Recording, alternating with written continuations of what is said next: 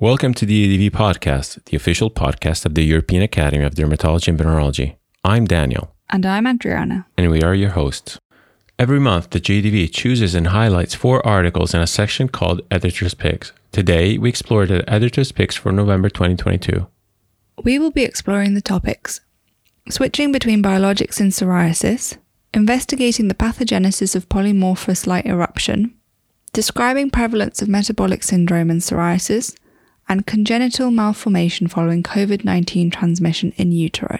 But before we get into that, applying for EADV membership allows you to become part of a vibrant international community of professionals and gives you access to a variety of benefits and tools to deepen your knowledge while remaining up to date in your latest findings in your specialty. You're just 2 steps away from becoming an EADV member. Apply today. Visit eadv.org if you wish to learn more. hosted in Porto, Portugal from the 28th to the 30th of November, the EADV Autumn School is the first multi-course event organised by the Academy where 8 courses covering various dermatology-venerology topics will run in parallel.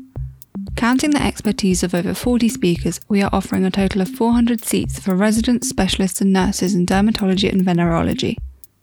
The courses will cover a range of topics from dermoscopy to inflammatory diseases, skin infection to hair and nails. Visit eadv.org to register and participate in this exclusive learning and networking opportunity in the heart of Porto. And now, the editor's picks. Switching between biologics in psoriasis. In a prospective multicenter study of a French cohort of over 2,000 biologic-naive patients with psoriasis, Kerman and others showed, with the help of graphical representations, that switches between biologics, defined as a change less than 180 days between 2 treatments, are frequent among patients with moderate to severe psoriasis, and that switching patterns have greatly evolved with recent availability of the new biologics. Indeed, biologics have been available in France since the 2000s, namely tumor necrosis factor alpha inhibitors, interleukin-12-23 inhibitor, and more recently interleukin-17 and interleukin-23 inhibitors. Biologics are fully reimbursed to French health insurance patients with severe psoriasis after at least 2 treatment failures of systemic agents. In reports of switches by drug class, the majority of switches were due to inefficacy, while others due to adverse events. This work highlights the need to include recommendations on drug switches in clinical guidelines for future research to determine the optimal biologic switching strategies. These findings also point out the importance of using complementary graphical methods for reporting of switches to reveal the complexity of different types of switches and their evolution over time. Investigating the pathogenesis of polymorphous light eruption. Polymorphous light eruption, PLE, has an estimated prevalence of up to 10 to 20% in Western Europe and the US, and though genetics and UV-induced immunosuppression seem to be implicated, its pathogenesis remains unclear. In a retrospective study without conflicts of interest from Kurz and colleagues from Germany, patients with PLE showed a high frequency of functional single nucleotide polymorphisms, SNPs, in the following genes that can recognize microbes trying to break through the surface barrier: nucleotide binding oligomerization domain 2, NOD2, and toll-like receptor 5, TLR5 genes.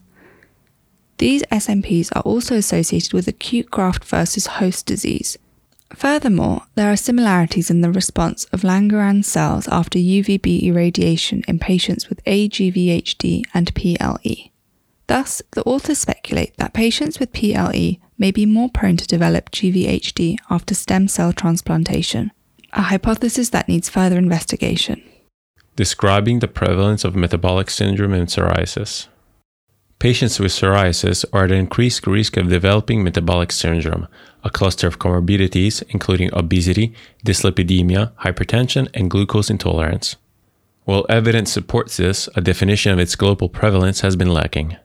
In a systematic review and meta-analysis of ultimately 45 studies, Liu and others found a 32% global prevalence of metabolic syndrome in patients with psoriasis, 32% in adults, and 9% in children and adolescents. The prevalence has varied among regions and psoriasis types and severities, with a higher prevalence among those with psoriasis vulgaris and severe psoriasis. The association between severe psoriasis and metabolic syndrome is supported in the literature, possibly related to increased serum insulin levels, acute inflammation indicators, and cardiovascular events. Finally, As the author points out, prospective observation trials of higher quality will be helpful in elucidating this relationship. Congenital malformation following SARS-CoV-2 transmission in utero. Hair loss and skin lesions in association with SARS-CoV-2 infections have been described in the literature. This month, Zhang and colleagues from departments of gynecology and obstetrics, as well as epidemiology in Wuhan, China, share a novel case of congenital aplasia cutis congenita, a rare congenital malformation in a neonate with SARS-CoV-2 transmission in utero from the mother with an unremarkable medical history. The neonate was delivered by caesarean section at a gestational age of 39 weeks and 2 days. 4 well-demarcated hairless ulcerous lesions on the scalp vertex were observed. Blood and nasopharyngeal swab tests were performed at birth, and skin lesions were assessed at days 1, 2, 9, and 20 months. RT-PCR testing of the neonate were repeatedly negative for COVID-19, and cicatricial hairless scars remained. The authors hypothesized that the neonate's immunological responses to the maternal SARS-CoV-2 infection may have led to damage in skin development. Our first article was Switches Between Biologics in Patients with Moderate to Severe Psoriasis by Kerman and co-authors. Our second article was Association of Polymorphous Light Eruption with NOD2 and TLR5 Gene Polymorphism by Kurtz and co-authors. Our third article was Global Prevalence of Metabolic Syndrome in Patients with Psoriasis in the Last 2 Decades by Liu and co-authors. Our fourth article was Maternal SARS-CoV-2 Infection in Aplasia Cutis Congenita in a Newborn by Jian and co-authors. Of course, all of the research presented today can be found in the Journal of the European Academy of Dermatology and Venereology. Though you can find free access and open access articles, EADV members benefit greatly by having access to all articles and content. We would like to give a special thank you to all of our listeners.